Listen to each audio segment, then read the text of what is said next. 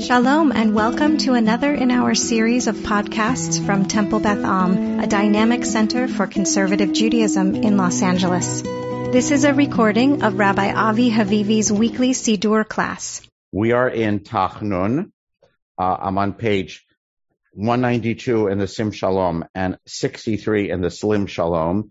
Today, I think we will wrap up and finish the regular non-Monday, Thursday Tachnun. We were left with a question at the end of last week's session, which is how come the Slim Shalom adds this extra line on the before the Avinu Malkeinu Mitra, Seberachamim Umipayes B'Tachanunim. I'm in the middle of page 63. I'm at the bottom of page 192. The extra line of Yashavnu Gam Bachinu B'Zachrenu Et Achenu. We sat and wept as we recall our kin who were slaughtered, suffocated, and burned to ashes in the time of our deepest distress. A clear reference to the Shoah. And we said, how come that's in the Slim and not in the Sim? How did it make it into the next edition of the Conservative Siddur? Everyone with me on that question? Nod if you sort of you recollect the question. Okay. So, I corresponded with a member of at the sort of suggestion, indirect suggestion of Larry. I corresponded with a member of the Siddur committee. I don't want to say who because I did not actually ask the person for permission to quote them by name on a podcast that gets, recorded and preserved. So it doesn't matter who it was. But I said, hey, how did that line get in there, that extra line referring to the Shoah?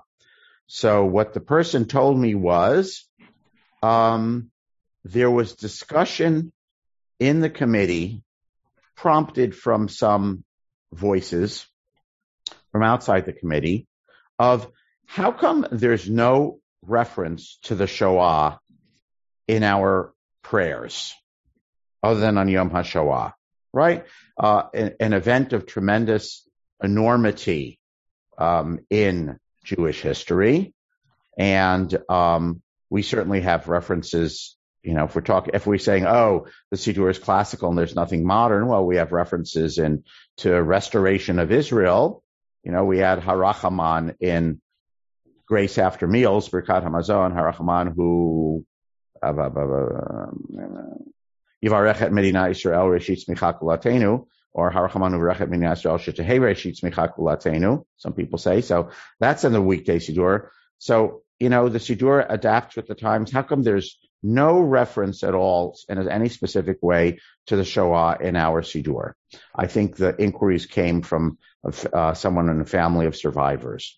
And the committee's response was, well, there could or should be such a reference. It should be in Tachanun. That's the logical place for it, because that's the part of the Siddur, daily Siddur, where our register is Oy, oy, oy, terrible things have befallen us, as we'll see more when we read the 7-paragraph Tachnun for Monday, Thursday. And so that's where we're going to put it, and that's why this extra line was inserted. So most of the time, we don't know why things are into the Siddur, and we invent, metaphorically, some committee decided. This is actually a case where literally some committee decided, and we were able to identify who that committee is. Okay, I'll pause. Any question, comment, or what thoughts about that? Opinions? If you were on the committee, how would you have voted? Would you have included it? Would you have put it here? Would you have put reference to the Shoah somewhere else? Would you have said there's enough vague references to terrible things that befell us, so we don't need any specific reference? So I'm happy to hear reactions to that. I'll say something if you don't mind. I don't mind.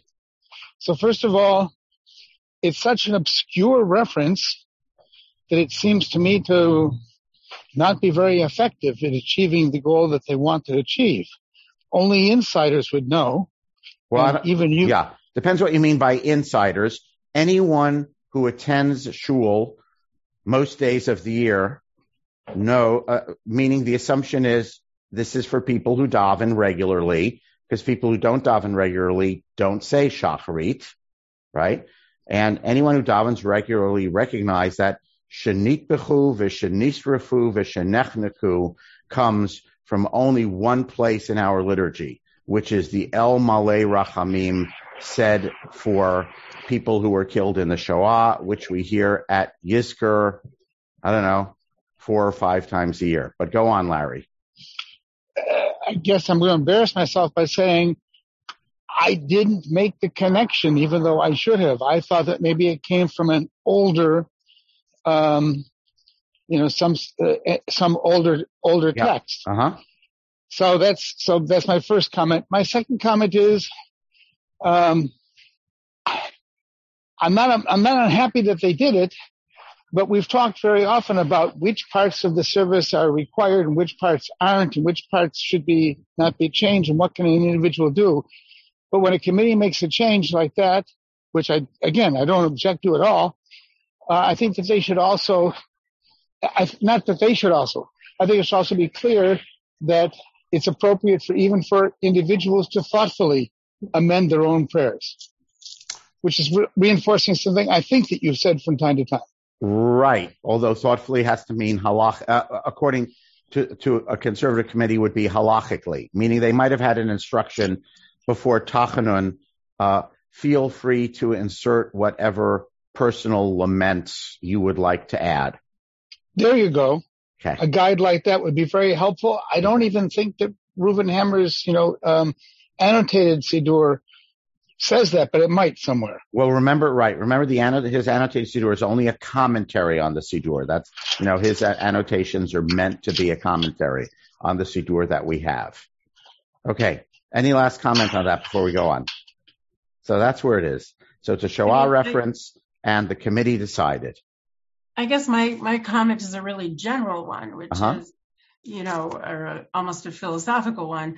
If we assume that the Siddur is, classical, as in it's a text that was closed at a certain point, well, when is it closed? As you noted, it certainly was modified along the way before it was closed, right? Yeah. Obviously, you look at the high holidays and there's all these piyutim that are added, which is a different category of additions. But anyway. Right. But we have liturgy for Yom Ha'atzmaut. We have liturgy for Yom HaShoah, right? So there is an attempt to not have the Siddur be closed. We've said that the Psalm that we said, Psalm 6 and Tachanun, wasn't there 400 years ago. Yizkor was invented after the Crusades. So, which is why Sephardim don't say Yizkor at all, because they didn't have the Crusades. Ashkenazim say Yizkor. So, yes, I'm going to say, just reflect back, Ilana, and say, well, it raises the question of, who said the Siddur should be closed? I guess I'll put it that way. Or the liturgy. Let's expand that. Let's say it in English that way, because there are certain things that are closed halachically, meaning if you said halachically, I want to change the Shema. Halachically, you can't do that. The Reform movement drops the second paragraph of the Shema and much of the third paragraph, but that's a non-halachic movement. But halachically, you can't change the Shema. Halachically, you can't change the first 3 brachot of the Amidah, the last 3 brachot of the Amidah, and the Chatimah of each blessing, right? So there are certain rules about what can be closed, but maybe there's more flexibility than we imagine. Bernie? Yeah. When was Tachanun introduced into the liturgy, the prayer, structure? Over 1,000 years ago. Yeah. Early on, or in the earliest Siddurim in the 700s and 800s. And but it didn't necessarily have the final form. We said Shomer Yisrael migrated in the last few hundred years. Sephardim say a different psalm instead of Psalm 6, which is probably what allowed our prayer book committee to say, look, why don't we offer Psalm 30 Shira Malot as an alternative? The psalm is not fixed. Psalms are never fixed, really, kind of by definition. So Terry, then Alan. So I'm sorry, Bernie, did you have another follow-up? As the general prayer book, even from a Reform background, you can follow. But this was new to me when I came, and so I understand when we do it, and I understand the content. Yeah. What was the purpose? What is the purpose? So I want to send you back then to listen to some of the podcasts from earlier in our studies. But the short answer is because the Talmud says that when you finish the fixed words of the Amidah, one should not rush off to work or home. One should add words of supplication. And those words of supplication in 700s, 800s, 900s evolved into some version of Tachnun, which is we say, God, oi, oi, oi, oi, oi, oi, oi. That's the purpose of Tachnun. And the Reform movement eliminated it because the tenor of modern liberal Judaism was to be embarrassed. Maybe I'm misjudging. To be either to be uncomfortable with or to intentionally choose to minimize the tenor of the Jewish oi, oi, oi, oi, oi. I think that's true. Yeah. That's why it was eliminated in some of the liberal movements. Thanks. Tachnun as a whole entire block. Okay, Terry, then Alan. So Avi, based on what you said earlier with regard to Yizkor being added after the Crusades, yeah, I'm curious if you know why after the Great Expulsion, the Sephardim didn't add something like Yizkor. Don't know the answer. They did all kinds of things. They did all kinds of other things, but I don't know that that any of those other things left an impact on the Sidur. It's a great question. But as far as I know, they didn't. Right. By the way, the Yizkor is added in the wake of the Crusades. That's kind of a hypothesis that lots of scholars say. There's no committee notes. It is historically, factually accurate that Yizkor was added after the Crusades. I don't know that there's any committee notes anywhere that says that it was because of the Crusades. Okay. And I also want to remind people that 1,000 years ago, mourners didn't say Kaddish. There was no such thing as mourners Kaddish in the year 1000, right? So, the Sidur evolved. So this question of Ilana's question of continuing to evolve, classical, when is it closed? Who decides what's closed and what isn't closed? These are really good, thoughtful questions. Yeah. Alan? Yeah. Just wanted to raise the issue that when you said that you can't change the Khatimah and you can't change the first paragraph, and yet the conservative movement has done that in view of its halakha and its interpretation of halakha. So I don't know that the conservative movement has done that. There is a tshuva, or responsum, written by Rabbi Rambam in the conservative movement, saying that it can be changed. And there are certain people, and we talked about this when we talked about the Amidah, who actually add the imahot. So some people don't add the imahot because they say halachically you can't change the first three paragraphs.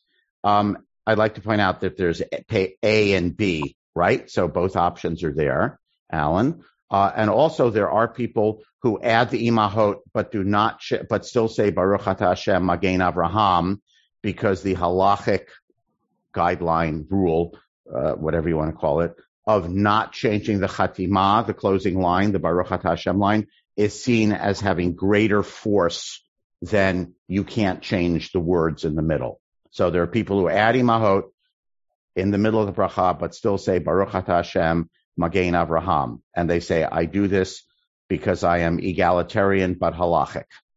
Okay. Was the decision, was it just the necessary 6 votes to make it a validated option? Don't know.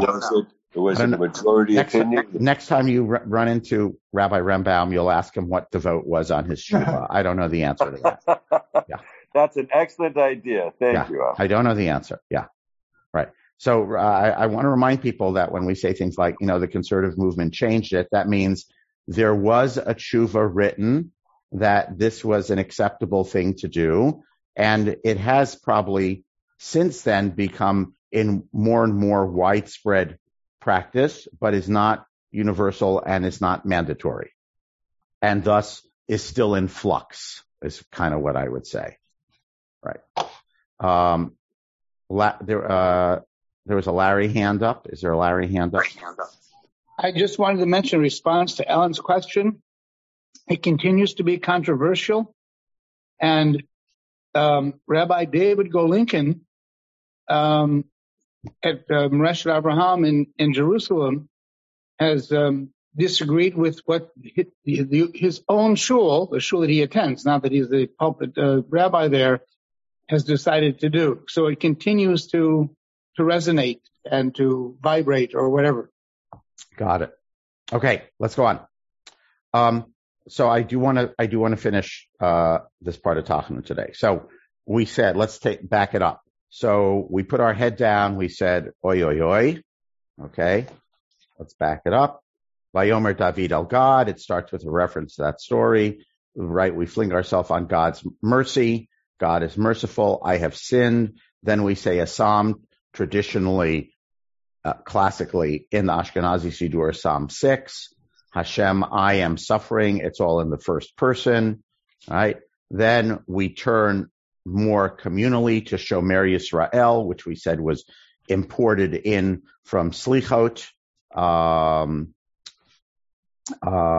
God protect Israel. So we now turn communally. And the rest of Tachanun, I think, is in the plural, not in the singular. So we turn from the singular to the plural. We stay in the plural. Right? Mitratzeh b'rachamimu mipayes b'tachanunim. Hashem, who is merciful, please turn towards this miserable generation, unhappy generation, because we have no other helper. Then we have the added line, okay? If you add that line, then Avinu Malkeinu Chaneinu Vanenu Kein Banu Masim Asei Manu Tzedakah V'Chesed V'Hoshienu, which the last line of Avinu Malkeinu imported to this place in Tachanun, and that summarizes the whole idea of Tachanun very nicely, right? I got nothing, please be merciful. Then the next paragraph is all verses from various places in the Tanakh, right? Mostly Psalms, probably, although I haven't looked at it specifically. So it is actually I'm going to put it in air quotes, a prayer or a composition, which is actually composed by taking verses from here and there, which, as I've said a couple times, was one of the earliest modes of prayer composition. One of the earliest modes of prayer composition in Talmudic and Gaonic times was creating a unit by pulling a verse from here or a verse from there. We still have vestiges of that in the Siddur. The verses that we say when we take the Torah out of the ark on Simchas Torah. Okay. It's a prayer composed totally of verses pulled from here and there. Yehi Chavod Hashem Le'olam. One of the early prayers we say after Baruch Sha'amar is a line from here and a line from there. The lines in Slichot on the high holidays, which lots of congregations skip because they're like 2.5 pages long. All right. Those are verses. It's a composition composed totally by taking a verse from here and a verse from there. Okay. The closing of each 3 of the sections of Malchuyot, Zichronot, and Shofrot in Rosh Hashanah service, which is 10 verses, right? 3 from the Torah, 3 from the prophets, 3 from Tehillim, and then a 10th one. So this is a relatively early mode of how you compose a prayer.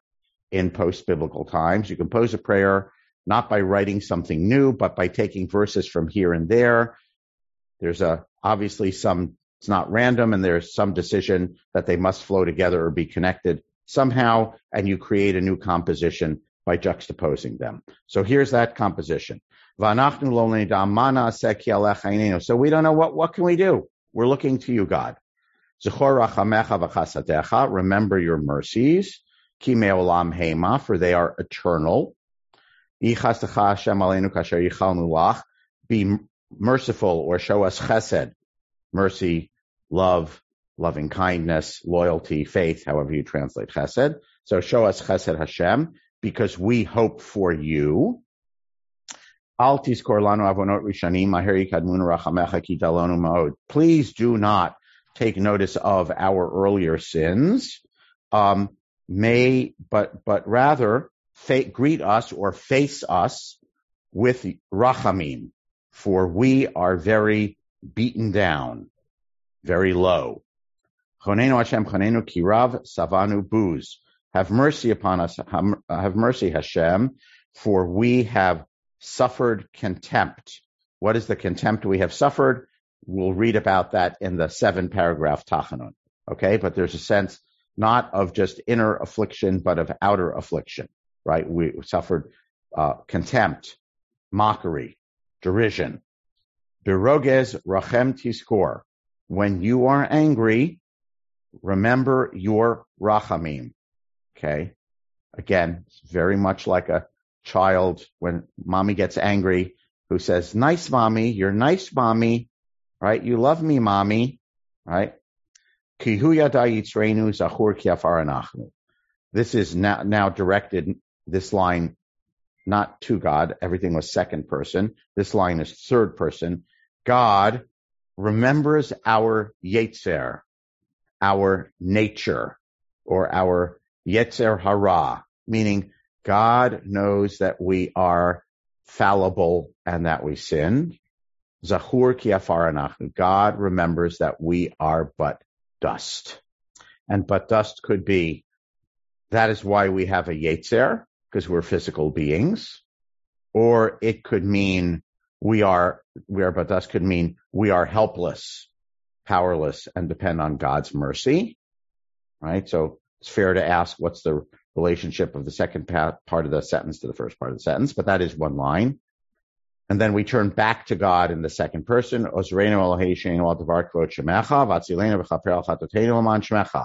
Right?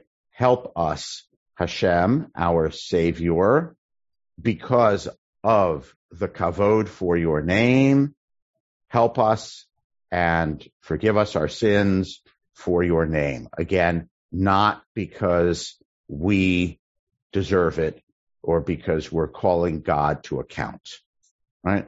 So the paragraph, I think, hangs together reasonably well, basically concluding Tachanun saying, we got nothing, so we are dependent on your mercy. I will tell you a minhag. It's in the Shulchan Aruch, I believe, but it's not widely observed. There are things that are in the Shulchan Aruch that everyone says, you have to do this. That's in the Shulchan Aruch. And there are things in the Shulchan Aruch that, even though it's in the Shulchan Aruch, it's not universally observed. And that minhag is to stand up when you say, ma na'aseh, what can we do? And the explanation of that, which I don't remember the source of the explanation because I read it when we studied Tachanun last time several years ago, is v'anachnu lo nidam ma na'aseh. I don't know what I can do here, God. When we're saying that, there's a subtext, which is, we have tried everything. We have tried every posture of supplication. We sat down, during the Shema service, you have to be seated. Okay. We have stood up. During the Amidah, you have to stand. We have flung ourselves down in bowing down posture in the opening of Tachanun when we put our head on our arm, right? So the minhag says, we say to God, God, I tried every posture before you. We tried every posture we could have. We sat down. We stood up. We bowed down. I don't know what to do. I'm giving you a visual. You have to look at me. I don't know what to do anymore. We don't know what to do anymore. The expression of we don't know what to do anymore is we stand up when we say ma na'aseh. So you'll see some people who are versed in this who will stand up at ma na'aseh. You're supposed to be seated through the rest of Tachanun, and there's a minhag, which I think is in the Shulchan Aruch, to stand up and when you say, you're not vanachnu lo neda, but ma na'aseh, right? I don't know. What are we going to do? And we stand at sort of a moment of almost exasperation, as it were. Sacred exasperation. We've tried everything. Okay. So that, without Monday, Thursday, Tachanun editions, which we will get to, I guess, starting next week, we'll race through them because no one has the patience to, I can't say no one. I don't have the patience to study them line by line. But that's Tachanun start to finish. So we start out as an individual flinging ourselves on God's mercy. Then we turn to the communal saying, Shomer Yisrael, please save us. Avinu Malkeinu, please save us. We don't have any deeds. And then the theme of this paragraph is we don't have any deeds. Vanachnu lo neda ma na'aseh really follows from Avinu Malkeinu, right? It's God, it's all up to your mercy. It's not because we have any credit in the bank. We're well aware of that. Again, I wanted to point out we've stayed with the plural here. We haven't gone back to the singular. Okay. So the theme from Shomer Yisrael on is save us, help us. Okay. And we are flinging ourselves on your mercy, asking you to do this for the sake of your name, which could either mean for the sake of your reputation or it could mean for the sake of your essence, right? There's a whole broad theology of, what does shame mean and what does it connote, right? It's God's reputation. Is it God's essence? Is it God's being? So I'm just going to sort of leave that kind of open there. I don't want to have a vote on that. I think it's meant to be, open and have multiple meanings potentially. Michael Ozer, I think you have a hand up. Yes, Avi. I think it's really interesting, also beautiful that you end Tachanun like this, and that it, in a sense, that it's recognizing the tshuva is the importance of tshuva. And then putting it, saying that we are dust. What are we to, when you did that, what are we to do? It's sort of like, I guess, a call in a sense that you have to then think that maybe the answer is, reach in the other pocket and pull out the note that says the world was made for you, and you can get up, like you said, that minchag, and start that day, at least individually, on a positive note, hopefully. Good. Now the other thing is that when you say it's interesting that last part is in the plural, you're doing it not just in the name of yourself, but also in the name of part of a community. Yes. Yeah. Yep. Thank you. Nice. By the way, I want to say one thing. Tshuva, if it's there, is only implied. I just want to point out that closing paragraph. It doesn't say, I am fallible, forgive my sins, and I promise I'm going to do better. Okay? So it may be implied, and I'm not objecting, right, but if that's how it resonates with you, but the tenor of it is, we are fallible. Okay? And we feel somewhat abject. I think that's not too strong a word. We feel somewhat abject because we are fallible. That is our yetzer, which can either be yetzer hara or it could just mean our nature. Okay? And because we are flesh, although the fancy way of saying that in classical Hebrew is dust, which means flesh, is how we would say it. It would be our English idiom, right? We're flesh and blood, right? It's a way of saying, and again, sort of saying, you're God, you are infinitely compassionate and merciful. We are finite and fallible. And so we turn to your infinite kindness and mercy. Because we have no other choice, right? The standing up in the Ma'aseh, another way of experiencing that is, we have no other choice but to rely on your kindness. Other thoughts about Tachnun. We're sort of done with Tachnun conceptually, okay, because the 7-paragraph Tachnun is what is loaded into it on Monday, Thursday, but I don't think, I think Tachnun conceptually stands on its own without Monday, Thursday. We'll see how the Monday, Thursday editions, if they add a different note to it when they look to it. But I think, what we've done so far all hangs together as this is Tachnun. Other thoughts, comments. I like that Michael O leaves Tachnun uplifted. He stood up and he's ready to go forward into the day. Good. Other thoughts, resonances. I also think it's a constant reminder that even if it's not, take tshuva out of it because it's not really in it. But a constant reminder there's something larger than yourself in the world. Yeah. And that you are ultimately flawed. You're ultimately human. Yeah. And there's an interesting transition in Tachnun that we start with in the opening psalm with my misery, first person, singular suffering.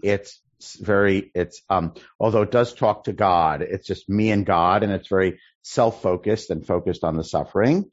And then it turns towards, but you are our protector, helper, because you are ultimately not one, this is implied, who gives us what we deserve, okay, but you are ultimately infinitely kind, loving, loyal, right? And that is why we turn to you for that which we know we don't deserve on our own merits. Ilana? So what you just described, I get that it's singular at the beginning and plural at the end, but the transition to what you just stated, so help us for your sake and all of that. Does that only come to fruition in those 3 paragraphs after Shomer Yisrael? Or, it seems to happen gradually. Yes. Yeah. Right. Because we did say in the miserable paragraph, Psalm 6, help me, save me, right? We didn't only say I am miserable, right? We said, I am miserable. You must be angry at me. Help me, save me. Yes. Right. So yes, it's not like just only misery, then we turn to God. It's all woven together. Yeah. And, just a personal note. Yes. My Hebrew is slow, but frankly, in the time allotted, I couldn't even read this in English. I don't know, Yes. And there are a lot of passages like that. There's just so much. Yes. And, yes. I certainly couldn't read it with, right. I don't know, any. Yeah. Always the challenging balance between having kavanah in the Siddur and getting to the office. Yes. Yeah. I will just say yes. That is always the challenging balance. Well, I've never been able to sing patter songs either. Not just getting to the office, but literally getting through the words in any language. Got it. Yep. Okay. Vered. Boker Tov. I'd like to ask a question not related to Tachanun. May I, or shall I just send you? You can ask, and I may say we won't talk about that now, but you can always ask. Yeah. So here is it's not a question, it's actually an observation based on what you said, that when we look at Hashkivenu and the choices of vocabulary there, but when we look at the prayer for the state of Israel, Avinu Shebashamayim, Tzur Israel, I see almost the same phrases repeating themselves. Yeah. And so it's exactly what you were saying, that we took in certain brachot, filot, we took repeated sentences from here and there and created another tefillah. Yes, and I think that's intentional. I mean, it's unintentional in the sense that whoever composed these prayers, that's their vocabulary, that's the religious vocabulary that they're familiar with, right? So it's sort of automatic. On the other hand, I think it's intentional because it is meant to resonate. Okay. Yes. So, just like, I don't know, when you say God is Podeh, right? Redeemer, it's hard to not think about the Exodus from Egypt if you've been raised, immersed Judaically. There's certain core value-laden religious vocabulary that is familiar to people from, what we're raised with. Yes. Okay. Yeah. I always say to the rabbinical students, by the way, when I teach them, don't take this line out of context. I say to them, what I really think you need to become a good, thoughtful rabbi in terms of your knowledge base is you should know really, really well the Chumash, the Sidur, and Pirkei Avot. Avot, for sure.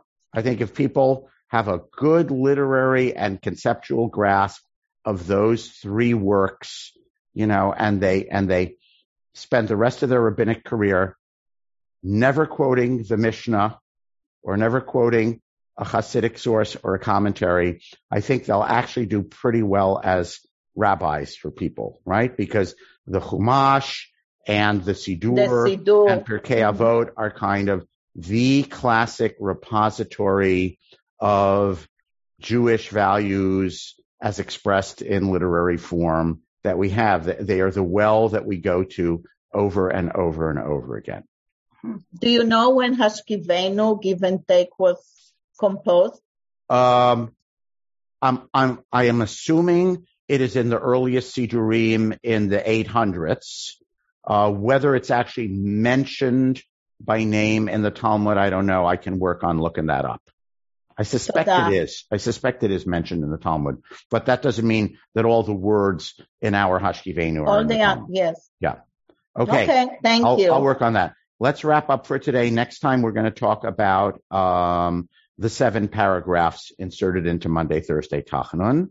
And Chodesh Tov, stay healthy, and the world should become a safer place. You have been listening to another in our series of podcasts from Temple Beth Am, a dynamic center for conservative Judaism in Los Angeles. If you enjoy these podcasts, we invite you to write a review on the Apple Podcast site or wherever you get your podcasts. For more information about Temple Beth Am Los Angeles, go to tbala.org.